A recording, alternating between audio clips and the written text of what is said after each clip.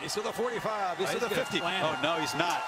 No, he's not going to plant it in the midfield of the O, is he? Wow. Yes, he is. Rattler again to throw. Steps up in the pocket. Throws on the run. Oh! Drake Stoops! Touchdown OU! From the OU 34. Ellinger going through.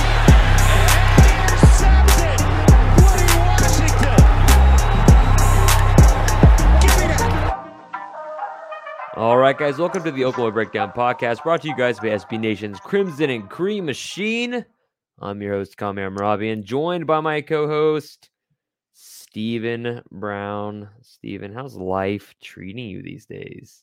It's good. This has been a recovery week for me. As you can tell by my voice, had a little trip to Austin, Texas. It was a great trip, by the way. That was, yeah. During the Arky Texas Oh my game. gosh, I learned so much about the Texas fan base and how much they do and don't care about the game. But it was a good trip. Obviously, my voice isn't back quite yet, but it was good. I love it when Texas fans are upset. I mean, like There was one crying. Well, that's Someone fantastic. I love that. Should have gotten a picture. I was on the back deck last night reading stuff for class, and my wife, she leans over to me and she showed me a story about the supermarket Crest, right? Yeah.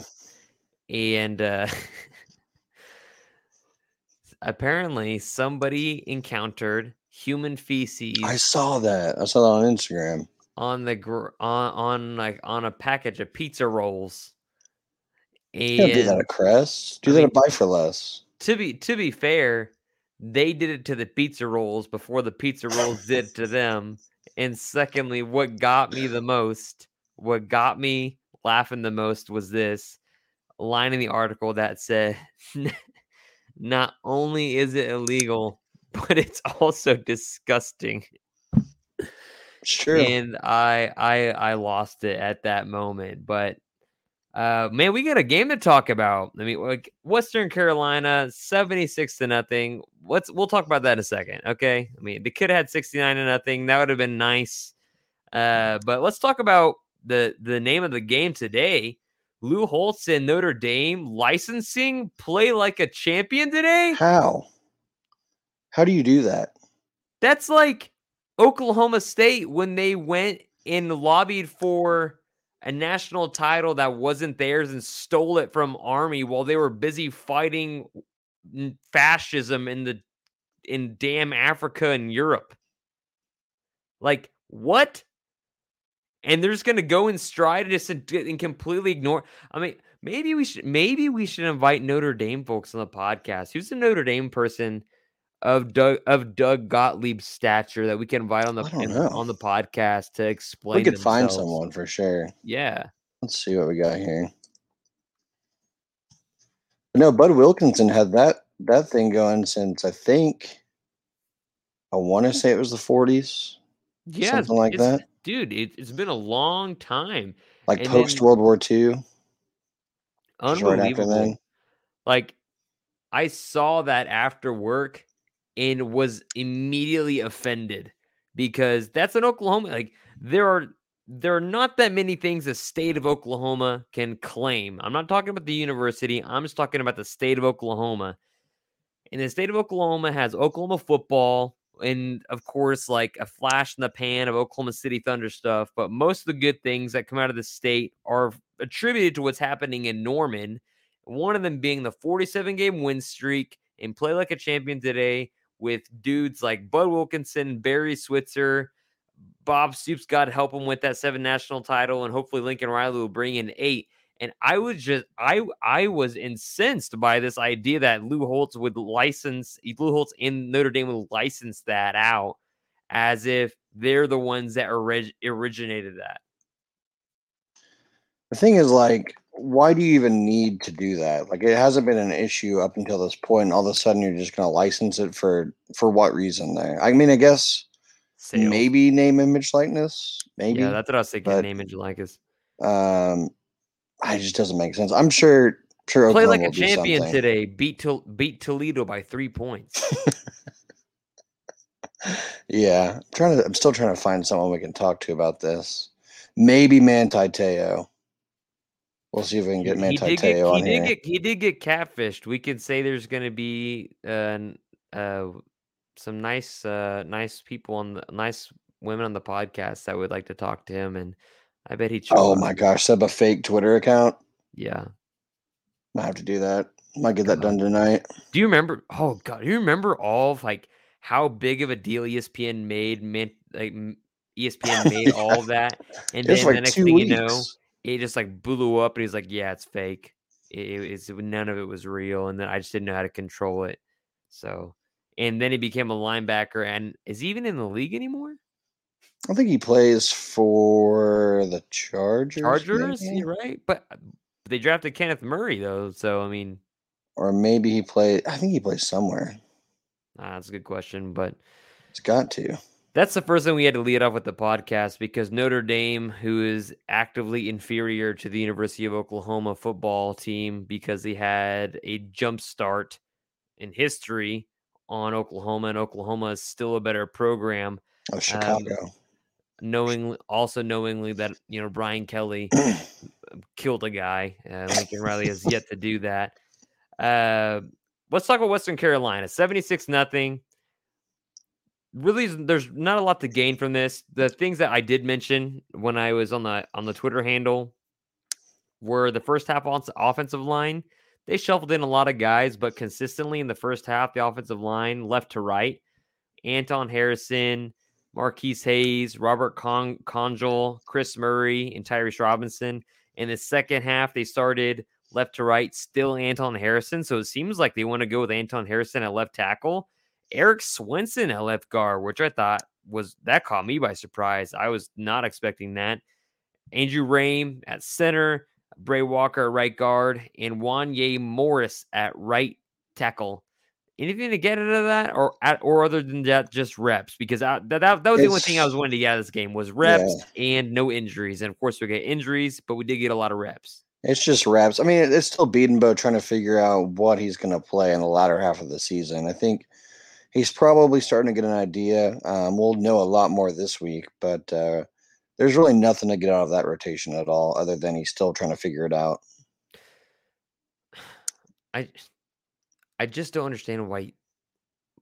We all know Rame is better. Yeah, the offensive line is better in there. The offensive line is better blocking, actively running the ball when Rame is in the ball game.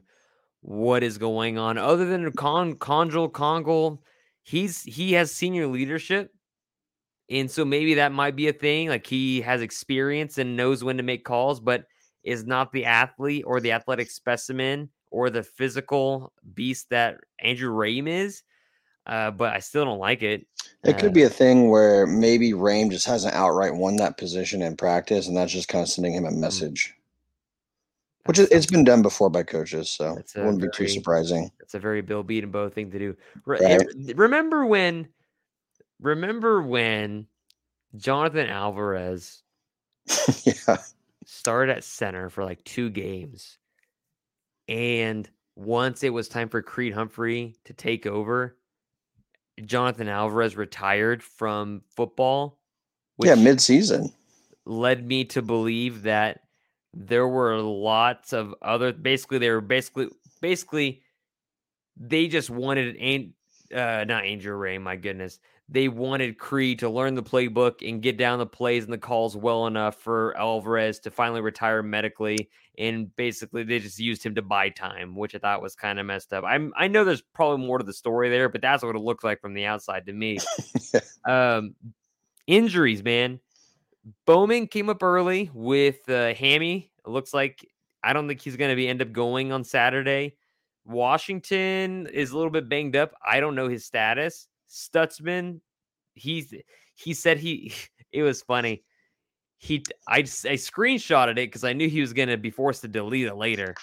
He said, yeah, to the people that's asking me about my arm, I also don't know what's up. I'm getting a CT scan in the morning. And just like that, the tweet was deleted.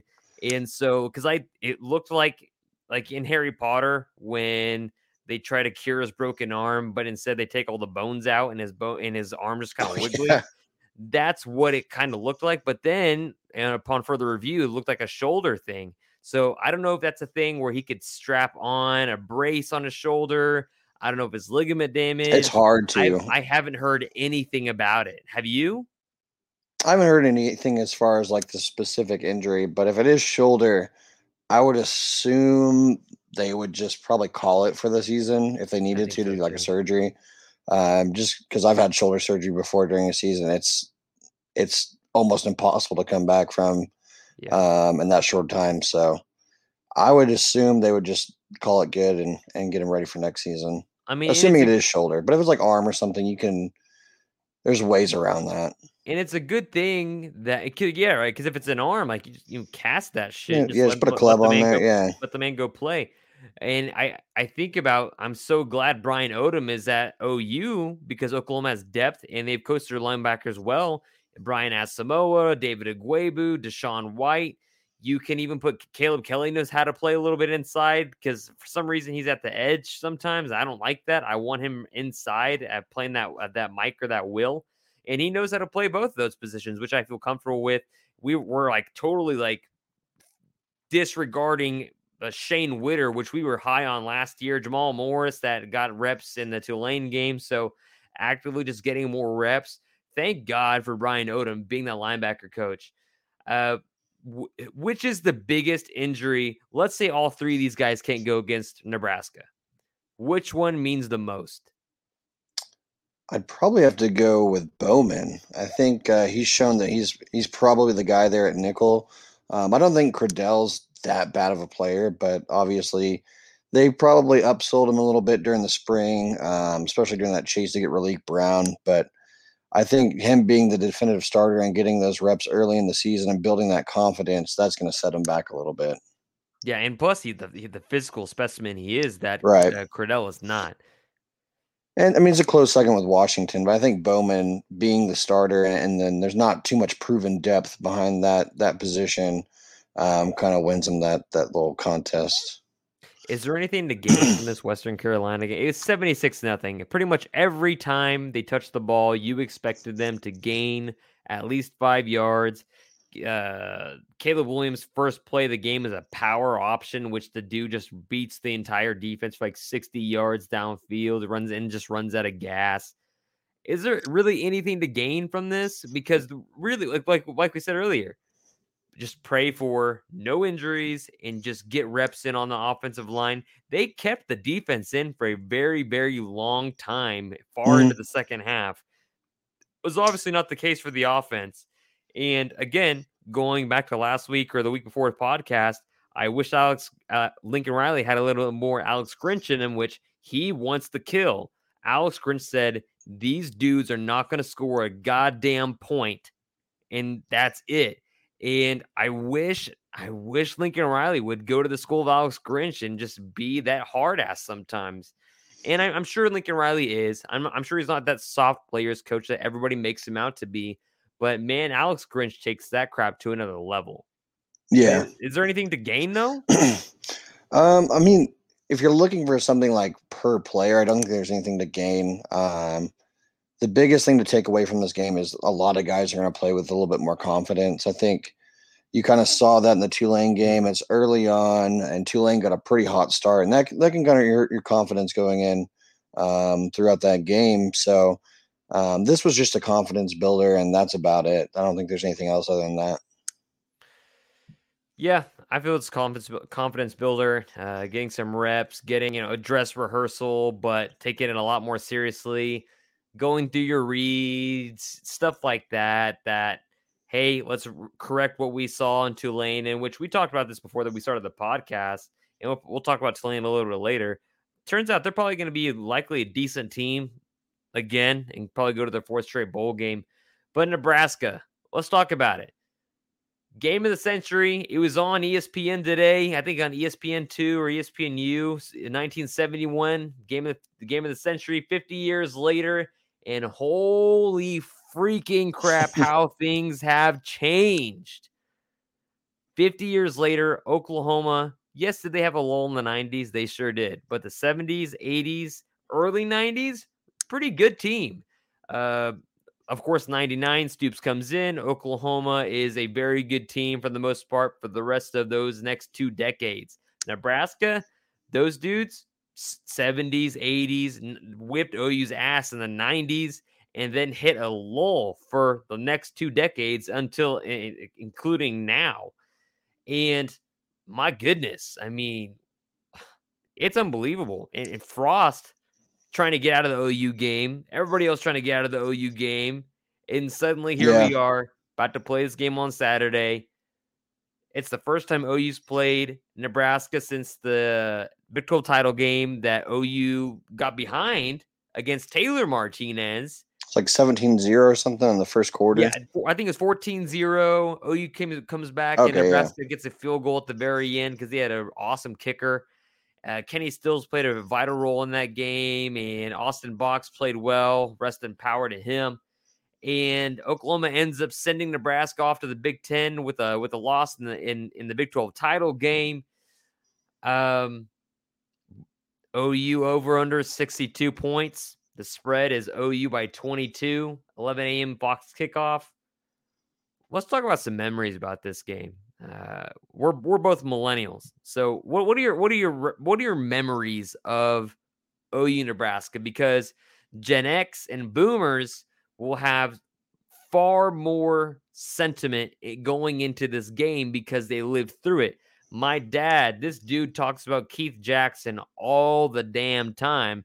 I wasn't alive to see how good of a great tight end Keith Jackson was, but just by seeing the film and listen to my dad talk about him, I can understand why he believes that way.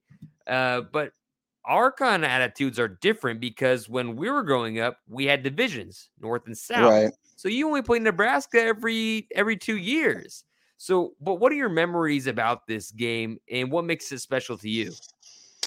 Oh man, there's a few of them. I mean, obviously, I think one of the biggest ones is during the 2000-2001 national championship run. I think it was a catch by, was it Woolfolk?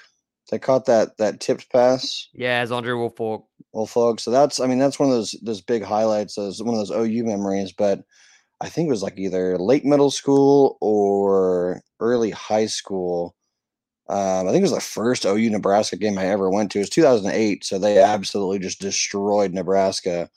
But my assistant football coach told me if I made 2 touchdowns, he would take me to the game, and I did that. So it was a night game in Nebraska or at OU Nebraska. I think OU went up like 21-0 in like 3 minutes of football. It was insane. It was Sam Bradford. I think Quentin Chaney got off to a hot start there. So that's one of those ones you kind of remember, even though it wasn't that great of a game. And I think, was that the same night that Texas Tech beat Texas to send OU to the Big 12 championship? I believe so. That would have been my memory for that one. I always come back to that 2000 game. I always come back to that. And I was still so young. I didn't really understand a lot what was going on during that game. I just remember my dad saying, hey, OU has this new guy named Bob Stoops. We're going to start watching OU football again because it's not a disgrace after the John Blake era and the Schnellenberger era. And I remember sitting down and my dad cheering his ass off. And that was just my way of my introduction really into OU football and understanding like, oh, OU is a big deal. And, you know, like my dad, an immigrant, you know, from Iran, like this dude's totally into this game. And I remember him being so pissed that OU got down, I think like 14-0 to Nebraska in that 2000 game. And then they just start playing lights out defense, killing Eric Crouch in the backfield. Jason White, that was the next year. Josh Heupel throwing off his back foot for Andre Woolfolk for touchdowns. Antoine Savage, all those dudes. And then I still have that, like a lot of people do, still have that Sports Illustrated cover where you have it's move over Nebraska, OU's number 1 now. And it's a great experience. And of course, now I've watched the full game as an adult, and OU in that second half, they were just truly dominant. They did not let Nebraska get anything past them. And then Nebraska, because they had at that time was Frank Solich, who took over for one of their legendary coaches, and man, they lost 2 games. They went to a national title, got beat by Miami, and the next thing you know, they're firing this guy, and then it was downhill from there. Bill Callahan, somebody else, Bo Pelini, that weird experiment with the Oregon State coach and Mike Riley. Now it's Scott Frost, and apparently it's just basically if you're a coach at UCF, you can just get the job done because it's Orlando and it's Florida. And so it's just wild to think about it. Just that the memories with Nebraska, because our memories are going to be different than Boomers and Gen X folks, because we never got to experience that Big 8 playing for a national title basically every single year. And it's just completely different. I do remember, one of the things I do remember is when didn't one of the Nebraska players like throw a punch at a fan or something? During the game in 2000? It was like a pregame or a postgame or something like that. I remember someone threw something. I don't know if it was that game, though. Maybe it was. I remember postgame after OU beat Nebraska, a lot of oranges being thrown onto the field because, of course, that was the year of the Orange Bowl in which OU won that national title, which, God, 21 years ago. Like, it seems like yesterday. And Jesus Christ, man. Let's move on to this game. Early on, I mean, Oklahoma up 37-14 on Tulane. Nebraska that day before or 2 days before plays Illinois, looks awful on offense. The defense still pretty okay. Their defensive front seven is pretty decent. It's actually really pretty good. And I think that's going to be a test for OU. And so let's go to just speaking Sooners specifically. What advantages does Oklahoma have against Nebraska? I think one that stands out is probably the third down conversion rate. I think Nebraska is allowing oh my gosh, I think it's like 61%. Holy crap. Of third down conversions, where OU hasn't been the best on third down offensively. I think they're only converting like 45 or 46%. So I think in this game, they probably kind of turn it up there. So when Nebraska has OU in third and long, they have to capitalize on that. I don't think they will, considering OU's offense. So I think that's the big advantage, is OU's just going to be that much better on third down. I think OU's advantages are, and tell me if I'm wrong, I think OU's advantages are just having competent coaching. I think, yeah, I think OU's advantages are having a lot of depth in areas in which they need that depth, where Nebraska, I mean, because Nebraska's offense, their offense is just not good. It's basically Adrian Martinez running around. He's a running back and quarterback. Yeah, he's their leading rusher. He's a guy that he's a guy that Mike Stoops would traditionally force to stay in the pocket and make passes and just rush three, which we know how that has worked out several times in his tenure with mobile quarterbacks.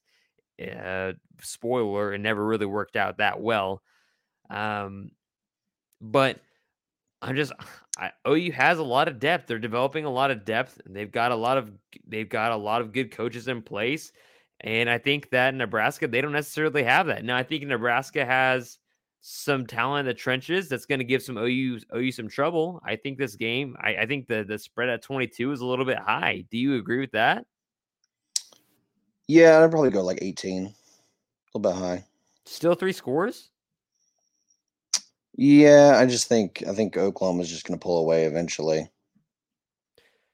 How close do you think, do you think the game is close at halftime and OU pulls away, or do you think OU basically has like a 10-point lead going in a half and then I bet it goes down the third quarter and they pull away in the fourth? All right.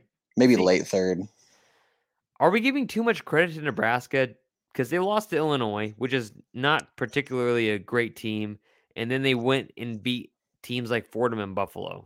I mean, of course, OU escaped Tulane in a perfect storm of just complete screw-ups here and there and everywhere.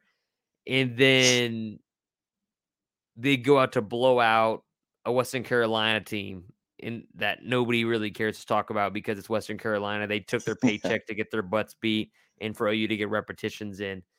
Other advantages that OU has, they've got wide receivers. I've yet to see Drake Stoops that much. We've seen him catch like 1 or 2 passes. Yeah, he this had year. like two, I think. And I really like what I've seen from Jaden Hazelwood. His lack of hesitance. Looks like he feels natural and comfortable in those motions. Marvin Mims still looking for him in the second half.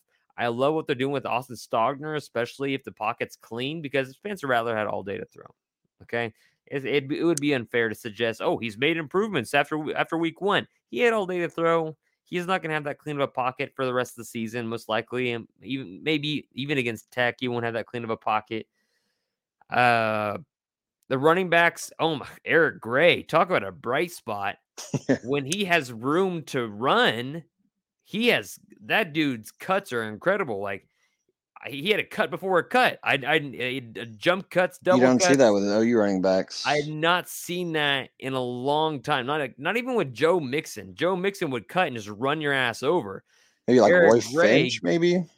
Yeah. Even then, Roy Finch wasn't spectacular. He wasn't. Eric Gray, I mean, he anticipates a cut and he gets you leaning one way, basically like a crossover in basketball. Gets you leaning one way and immediately goes the other way on a dime, and then just takes off because he has pure speed and has talented hands. And then you got smooth sailing Kennedy Brooks, which people just took for granted. You can tell because he could. I did that for sure. He is smooth sailing. His vision is incredible. And again, when he has lanes, and even when he doesn't have lanes, he still gets upfield for at least a gain of 2 or 3. And you know what? That matters. Those, like, even if it is a gain of 2, I'd rather have 2nd and 8 than 2nd and 11. And talk about Jaden Weatherman Knowles. This guy's giving us the weather forecasts on OU's broadcast on whatever days and scoring touchdowns on Saturdays. I was happy for him. That guy's got some speed. I was hoping he'd get a hat trick. I was hoping he'd get 3 touchdowns. Yeah. Disadvantages that OU has, though. Oh man, I think the big one is I think Nebraska's a pretty good third quarter team, and that's why I kind of alluded they might go to the late third there. They play their best football in the third quarter, and I mean it kind of trickles over to the fourth quarter, but third quarter especially when OU kind of slumps, and we know that they do slump at times. Nebraska can really, really turn it on. I think that could be a big disadvantage for OU late. I think that's a good point to bring up, and I think, of course, Alex Grinch is going to be hammering home. Finish the game. We're not worried about the defense here. Like the defense never really hits a lull. It's the offense, yeah. The defense never really hits a lull. It's the offense that gets out of rhythm, which causes the defense to stay on the field and get gassed. And then it's the offense that's unable to get things to get going, which is wild to think about because we weren't having these discussions in 2016 or 2019, right? These were not the discussions we were having. It was the other way around. As the defense, it was like score, and then hopefully, unbelievable, you get to stop somewhere there. And so the roles are almost reversed here, and it's not because OU doesn't even have the talent. It's that again, to me, it goes back to that lack of killer instinct. And I know it's a traditional rivalry. Everybody's excited for this game. Everybody's pumping this game up. I think both teams are going to be excited. I think there's going to be a lot of big plays to be had. I think Oklahoma's got the talent advantage. I think we can both agree that Oklahoma's got the talent advantage. Nebraska's recruiting has been just like shit ever since they left the Big 12. Good. It has been horrible. But I still expect it to be a game because it's a rivalry game and anything can happen in a rivalry game, especially in the 50th year commemoration of the game of the century. That's something that's awesome. What are your expectations for Saturday? What do you expect to see? I think the offensive line finally finds some sort of rhythm. I don't think it's across all 5 positions, but I think they finally nailed down maybe 3, maybe even 4. And you kind of start to see that improvement going into the season. So I would expect the offensive line play to improve. I do want to see Spencer Rattler improve, especially in the third quarter. I think he still will find that slump, but maybe you start to get like a Marvin Mims involved in the third quarter to get you out of that slump a little bit faster. So those are two things I'm kind of expecting to see as far as, is this the same Oklahoma we expect to contend for a championship? So I'm looking for those two things on Saturday. Yeah, I'm also looking for an intentional run game. Spencer Rattler should have not have had to throw the ball 39 times against Tulane. He simply should have just not had to throw the ball 39 times. It's that simple against a team like Tulane. Now let's give credit where it's due. Tulane looks like they're going to be a pretty decent team in the AAC, but still should not have had to throw 39 times against that team. And of course, the offensive line, it didn't seem like they were up to snuff for that game. It looked like a dress rehearsal where they thought there's rumors about players taking tape off their wrists and that they thought they were done with the game. Regardless, you should still beat that team to the ground with the talent discrepancy that's there. So I expect OU to intentionally try to run the ball, and I expect OU to play a lot more zone. Because OU, even playing against Western Carolina, you saw them get beat man-to-man, which I don't like, of course, especially against Western Carolina. As soon as they started playing far more zone, far more quarters and cover 3, they were lights out on defense. Western Carolina wasn't going anywhere. Perrion Winfrey, Jalen Redmond, all those dudes lived in the backfield consistently. And if Perrion Winfrey can consistently get on the field and stay on the field against Nebraska, I think Oklahoma's going to see success there too, because Oklahoma's got a great defensive line. They've got a great linebackers. They've got great depth in the secondary. Oklahoma's talent level is higher than Nebraska. They just are going to have to keep an eye on Adrian Martinez and all that stuff, because he is so mobile and he can flip the switch so fast. I saw it during one of their other games. Of course, it was against Fordham, that everybody is covered, but everybody else is also playing man. And so he flips a switch, runs the opposite direction, and gets a touchdown. It's like a 60-yard play. And that's something that OU's got to worry about. But on defense, it's speed D. They actually have speed on the field, unless, of course, and God bless him, Justin Broyles. I wish he could get more speed in those legs. And it's just not where he's a physical guy. Don't get me wrong. Justin Broyles is out there to lay the wood, but he just doesn't have the speed, and that's what concerns me about him when he gets in. You think the rotation shrinks for this game? Yes, absolutely. And it's one of those games where you want to see your starters kind of play, 70, 80% of those snaps instead of kind of splitting and seeing what your depth is. I think guys like Jalen Redmond, this could be a really big game for him to kind of solidify that spot as a heavy rotational player, starter, whatever you want to call it. In the secondary, I think you start to see it shrink a little bit as well, especially with some injuries there. But you're going to see guys playing a lot more snaps, at least defensively. Mm-hmm. I expect to see a lot of the 2 deep. I don't expect to see too much 3 deep guys, unless you're a wide receiver. I don't expect to see much Brian Darby. I expect to see a lot more Drake Stoops. I think Darby's out. He might be out this week. That's fair, because he did get that. Oh, he did get that hip pointer, right? He got hit pretty hard. But I do expect to see a lot of guys in the 2 deep, not a lot of 3 deep. And players to watch.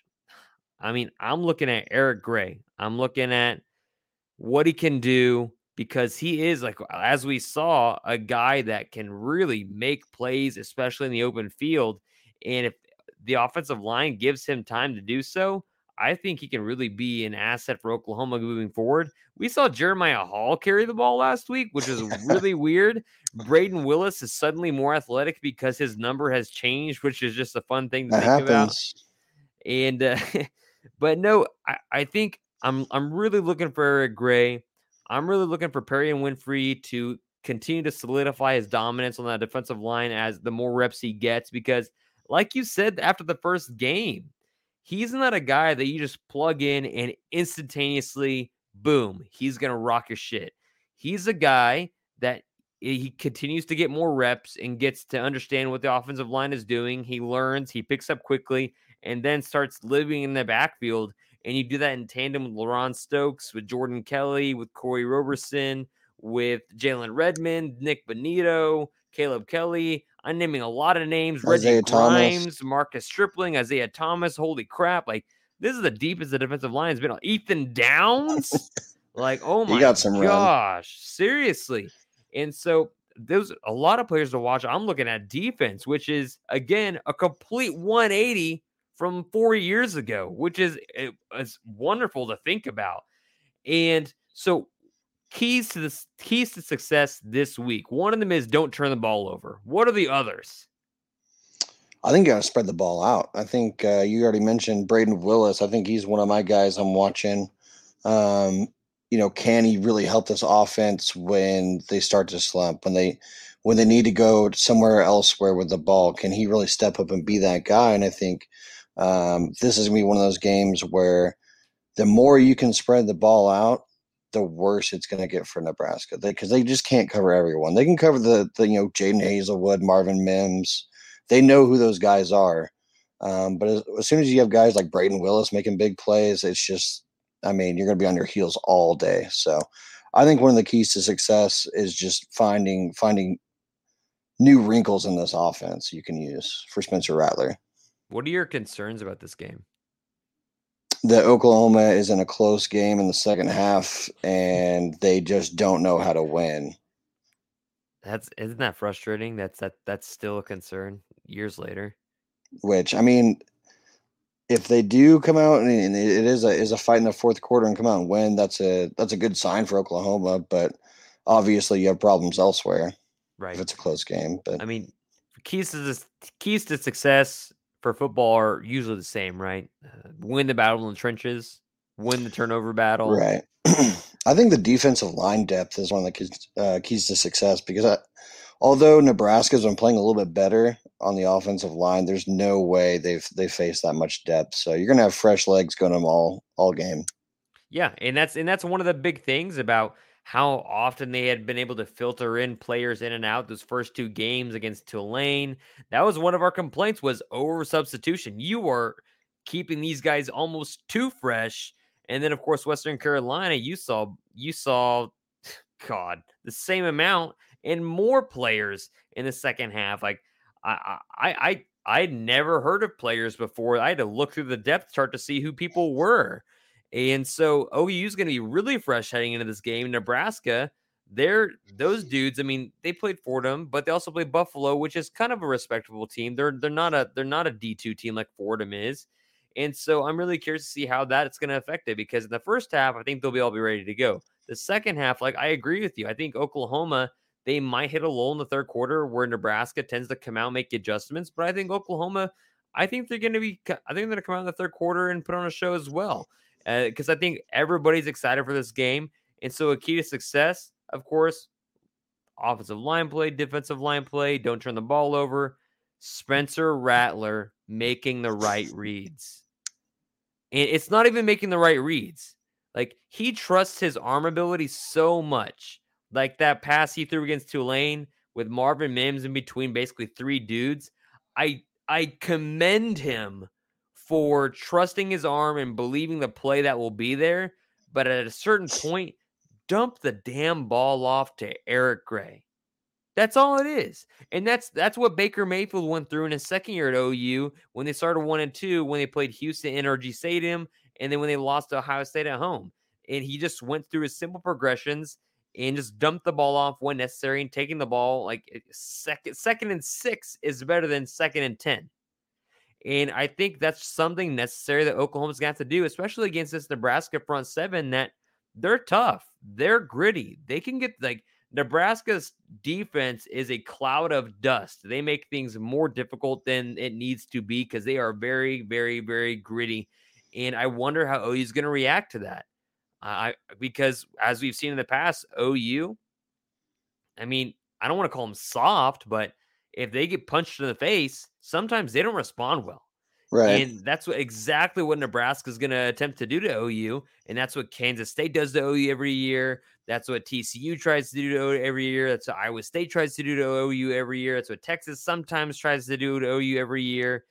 But I'm a little bit concerned. So that's something that I'm really looking forward to, is the battle in the trenches, but also Spencer Rattler taking care of business where it needs to be.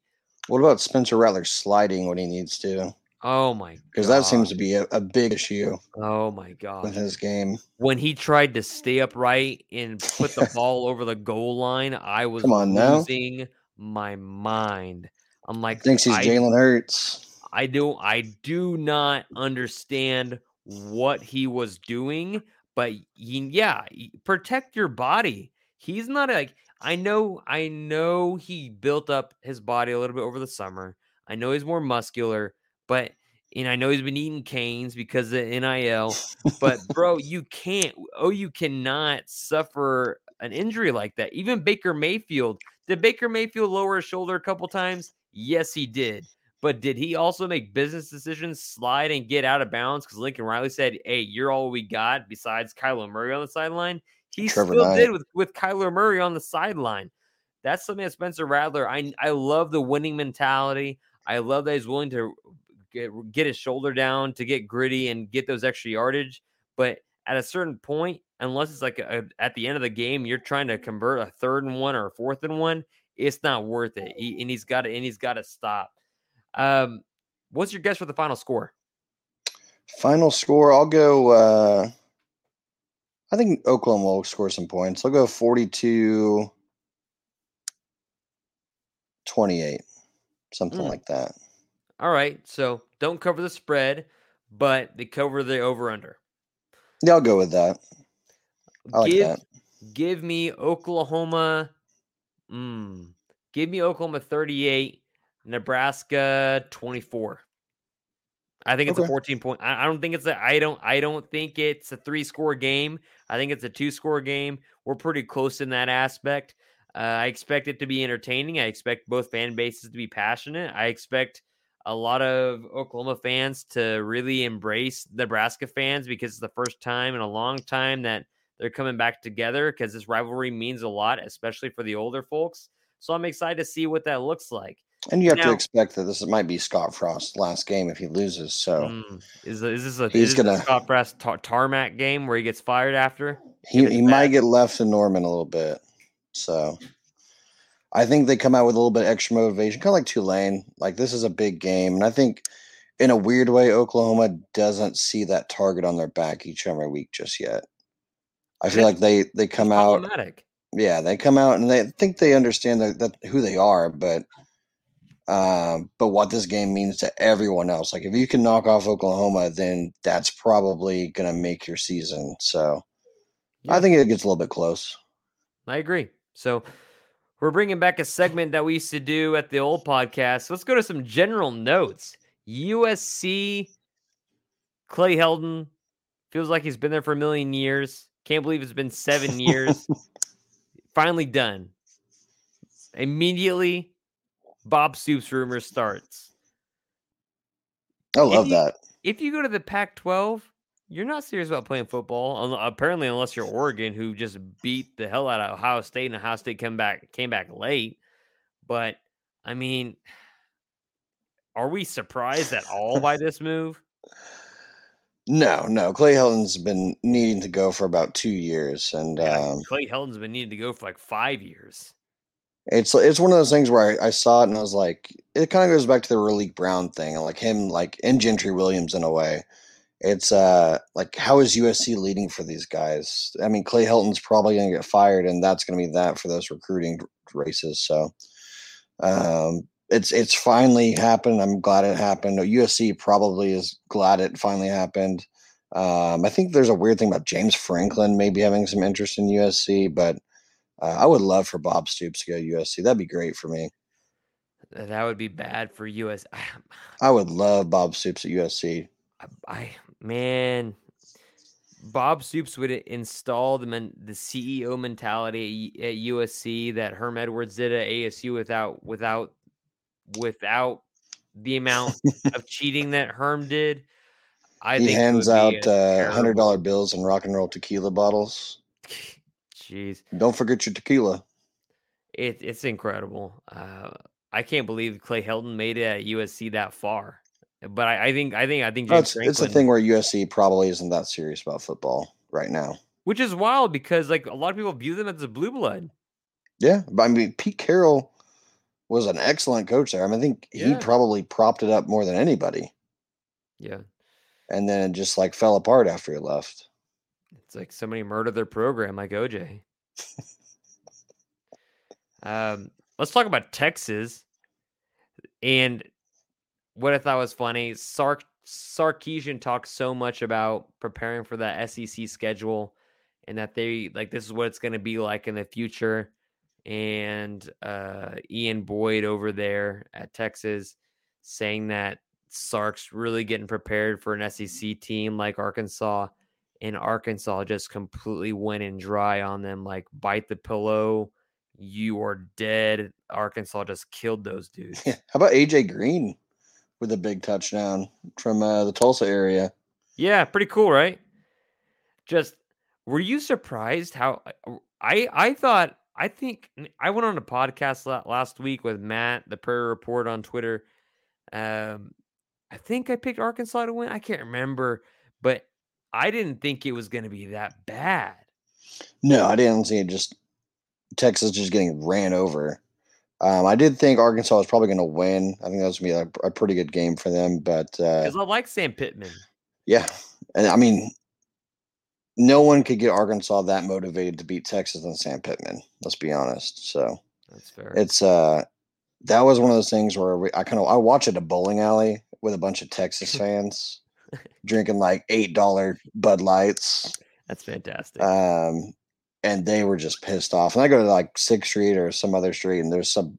I don't think the Texas fan was crying about the game. I think he was crying about something else. But we can pretend it's about the game. I pretended. I should have tried to get a picture. That's my biggest regret about that trip, is not getting that picture of that Texas fan crying. And keeping up with old Big 12 news, A&M almost losing to Colorado, making the SEC look bad, like making the SEC look bad. The future conference for the Sooners. And that was another thing. Like everyone was watching A&M in Colorado before the Texas game. Yeah. And all these Texas fans are cheering when A&M is messing up and Colorado's making a big play. And then you go like 3-4 hours later and everyone's just like, shit. Man, I thought Colorado had it in them, and at the very last second, got too cocky.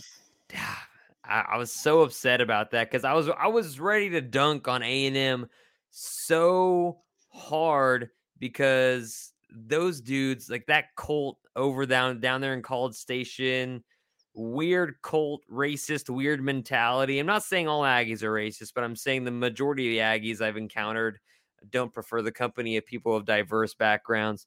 It's strange. It's very weird, and I don't like it, and it's just very odd. And I was rooting for Colorado, and they couldn't pull it out. And you know, it made me miss, though. It did make me miss the old Big 12. It did make me miss the old Big 12. And then we got OU Nebraska this coming weekend, and that there's going to bring that nostalgia back of the old Big 12 once again. Let's talk about the new Big 12. I love the new Big 12. Cincy. What a great idea. BYU, which I remember I was a huge advocate for BYU like 6 years ago when this was going around. Yeah, half their fans were following you. Yeah, I got like 50 BYU followers in a pattern of like 2 days. And then of course they added Houston, and then you add what was the last team they had? I don't even care anymore. UCF? In UC, UCF. So UCF, Houston, Cincy, and of course you got BYU. And the BYU honor code was such a big deal then, but now nobody cares about the BYU honor code, right? Baylor is not down at that point. Unbelievable. It's unbelievable. And Mike Gundy coming out and saying that he thinks this makes the Big 12 stronger. It blows my mind that 6 years ago, Bob Bowlesby and all those dudes spent all that money, and David Boren actively got together with Cincinnati's president and was like, he died for that. We want Cincinnati in the Big 12 because A, it was going to increase revenue, but we also wanted to go to 12 teams because you can't be the Big 12 and only have 10 teams. He advocated for Cincinnati and just like somebody else. And not a lot of people wanted Houston because of the recruiting grounds, which makes sense. And like everybody else, including myself, was like, BYU is a national recognized brand. That stadium in Provo, Utah is incredible. Would love to play out there. It's just a little bit further out west, but who cares if they can't play on Sundays? You figure that crap out because that's a lot of money. That's a lot of brand. That's a lot of recognition. That's a lot of awesome. And I'm just so curious if the Big 12 adds Cincinnati and then somebody like BYU 6 years ago, if we're even having this conversation of Oklahoma and Texas moving to the SEC, because you pair Cincinnati, which in their years where they have down years, but they're also years where they're very good. They should have beaten Georgia, I think I think was it the Sugar Bowl or some sort of bowl last year. They should have beaten Georgia in one of the bowls last year. Right. And BYU, they're just a nationally recognized brand, regardless of how good or bad they are. I'm curious to think about like a revisionist history, how this would have all ended up. And like, of course, the conference would have likely had to split into East and West divisions. But man, it's unbelievable to me that they wasted all that money, said, no, we're not going to expand. And then as soon as OU and Texas, the two marquee teams, and one of them that's carried your conference for basically 2 decades, are out, now you add in UCF, Houston, BYU, and Cincinnati. Like, what are we doing here? Do you think this is just a means to bridge till 2025 and then the conference dissolves until everybody else can find out their landing spots? Yes, that's exactly what it is. The other thing is, like, how does Bob Bowlesby have a job still? Exactly. It's like, well, shit, we just lost OU in Texas. Why don't we just use their idea they proposed, was that 5 years ago, 6 years ago, something like that? I think it's 2016, but I feel like I've aged like 30 years since then. So it's just like, why? What was the point of any of that? Because the conference is dead because you didn't do what you were supposed to do 5 years ago. Now you're trying to do it without the two blue bloods that kept the whole conference together anyway. So it is just a means. I mean, for the 8 teams that will remain, it's buying them time to find a landing spot. For the other 4 teams getting involved, it's proving that you belong in the Power 5. Right. And it all comes down to 2025 for that. So unbelievable. It's all dumb as shit. I mean, Bob Bowlesby's an idiot. We need to have Bob Bowlesby on the podcast. I'm gonna DM him. I'm probably blocked though. If Doug would come on, I think Bob might come on. I need to see what Doug's medicine is this week. See if he can come on. Yeah, let's talk a little bit about what Mike Gundy said. How about Iowa State after that close call with Northern Iowa, who is a good team in their own division? They did the same thing the last couple of years, almost losing to UNI.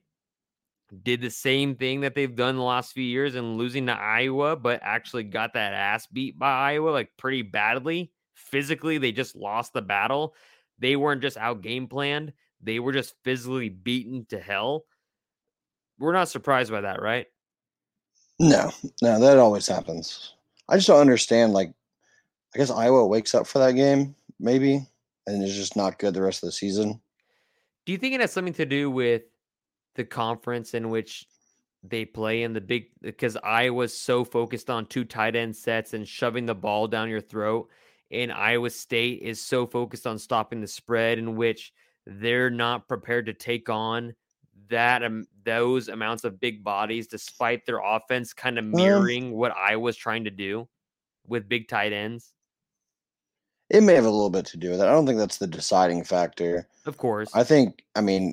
It's just a rivalry game, and maybe Iowa just does a better job of promoting, like, hey, you come to Iowa and you play this game and you win. That's what you do. Yeah. And Iowa State's just like, we're in the Big 12. We're on our way up. Yeah. And even Iowa State wore the black jerseys and just they still got pummeled into the ground. Yeah. Somebody mentioned how they looked like the Permian Panthers from Friday Night Lights, and I thought that was intriguing because they actually did. And it's like it's like Oklahoma State playing OU close when they're not that good. It's just fair. Iowa's just better version of Oklahoma State. That's fair. Did you know that Bill Snyder, when he came to Kansas State, basically just took Iowa's logo and said, I want that as a Wildcat, and that's how they got their logo. Really? Yeah. Let me see how close Wow. this looks. And also Bill Snyder like tweeting about how proud of what he was of his son for coaching special teams for Kansas State over their in their wins, which I thought was interesting. But there's a couple interesting I games think on Kansas this weekend. didn't Kansas State copy the Dallas Cowboys uniform? Something like that. I don't Or know. just like, hey, we want to look like that. They were like on the verge of just. Are they just copying everyone's stuff? Yeah, well, they were on the verge of liquidating the program. Bill Snyder comes in and builds them to a powerhouse, and then OU comes around and diminishes that after they lose to A&M the year before or the 2 years prior. A couple of big games this weekend. You got Alabama, who looked sharp as hell against Miami. Who do they play? Mercer, 48-3 or something like that. You know, they pulled everybody at halftime. Bama at Florida. Who do you got? Bama's going to kill Florida. You think so? Mm-hmm. How bad? Is Emory Jones still starting? Because he sucks. I think he's not is, good. and I think he does as well. I think he's not very. He's a good athlete. He just doesn't need to play quarterback. I just don't see it. What's Alabama's quarterback's name? Bryce Young, is former Oklahoma offer. Is he better than Spencer Rattler? Not right now, but is he better than Spencer Rattler was at this point in his career than as Spencer Rattler was at that point in his career last year? Last year, that's tough. I would say Spencer had the edge in talent, and it's tough to say, right? Because the pandemic year with the lack of training and spring practice and stuff like that, it's tough to say, and that's kind of maybe an unfair question. But I'd probably still kind of nod towards Spencer Rattler. Okay. Because it's just so hard to tell how good a Bama quarterback is just with how many NFL dudes are around him. Like I could go there and hand the ball off and probably get some Heisman odds going. My grandma could take Bill O'Brien's job and still win a national title with Alabama, most likely. They run the ball. Like my Iranian grandma could come over and just like point at the end zone and just tell them to hand the ball off to this big guy, and they would win games. That's what they did with Derrick Henry, right? I'm siding with you on that one. I'm going Bama is going into Gainesville, and they were going to demolish Florida by probably 3 to 4 scores. And people will be like, oh, so like, and of course, Oklahoma fans are going to say, oh, hey, Dan, did you start your scout team there too? Do you guys care about that game? Which will be, that'll be fun. What about an old SEC team in Tulane that just beat the hell out of a Division II team in Morgan State? They dropped 70-something points on them against Lane Kiffin, who will likely be back for that game because he indeed bragged about being 100% vaccinated. So he'll likely be back for that Ole Miss Tulane game, I believe. Tulane and Ole Miss. What are you expecting there? That's a 7 p.m. kickoff at ESPN2. Are you going to watch that game? Because I know I am. Yeah. I want to see how good Tulane actually is. I think I'm going to go. I kind of want to go Tulane. Really? Game. Yeah. I kind of want to go Tulane. Ole Miss look good that first game out. They do. I think Tulane's playing with a lot of swagger right now, and they're not more talented than Ole Miss, but. Right. They've got a close game against Oklahoma. They just had a really good win last week. So they have some confidence, and I don't know if Ole Miss really is prepared for that. I think Ole Miss is still a really good team. And Willie Fritz is a hell of a coach. Willie Fritz is not a guy that's ever going to coach at a massive Power 5 program. He's just not that type of recruiter. He's just not that type of a coach. He's a guy that you're always going to respect and say that MFer always has good, tough teams, kind of like Chris Kleiman at Kansas State. That dude always has good teams that are ready to battle. But it's never going to be at a USC, never going to be at an OU, never going to be at a Texas. Is comfortable where they're at, and the people are going to love them there. I'm curious to see how that game's going to go since it's going down at the Grove, which is a place I'm very excited to visit once OU enters the SEC. But I got Ole Miss, but I really want to see what Tulane looks like, especially considering OU got out to that 37-14 lead and maybe did take their foot off the gas and just like stopped caring and then suddenly had to start caring again. So I'm very curious to see how that game will go, despite the fact Michael Pratt was hobbling in and out of those huddles. Right. I just think it's one of those things where maybe you catch Tulane on the wrong week. Like, they're not a better team than Ole Miss. Right. But they're playing with a lot of momentum right now. And I think they could go in and win. I think that's fair. But that is all I have. We have talked about a lot of things, and we'll definitely go. Since I guess it's this weekend, it depends on the hydration levels of Saturday. It's 11 a.m. kickoff. We may have post game Saturday evening. We may have it Sunday morning or Sunday afternoon. Who knows? I don't know. Well, Sunday afternoon would be a bad time for me. Yeah. So good old fantasy league party. Oh God, yeah. Well, so we'll see how that maybe goes. Do it, though.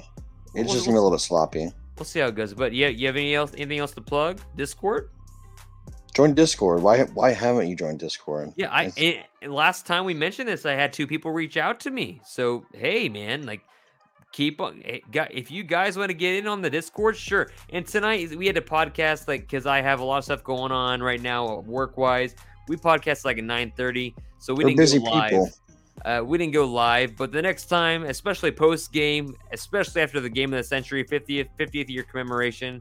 Got to go live for that. Got to take your comments. Got to interact with you guys. Thank you guys for listening.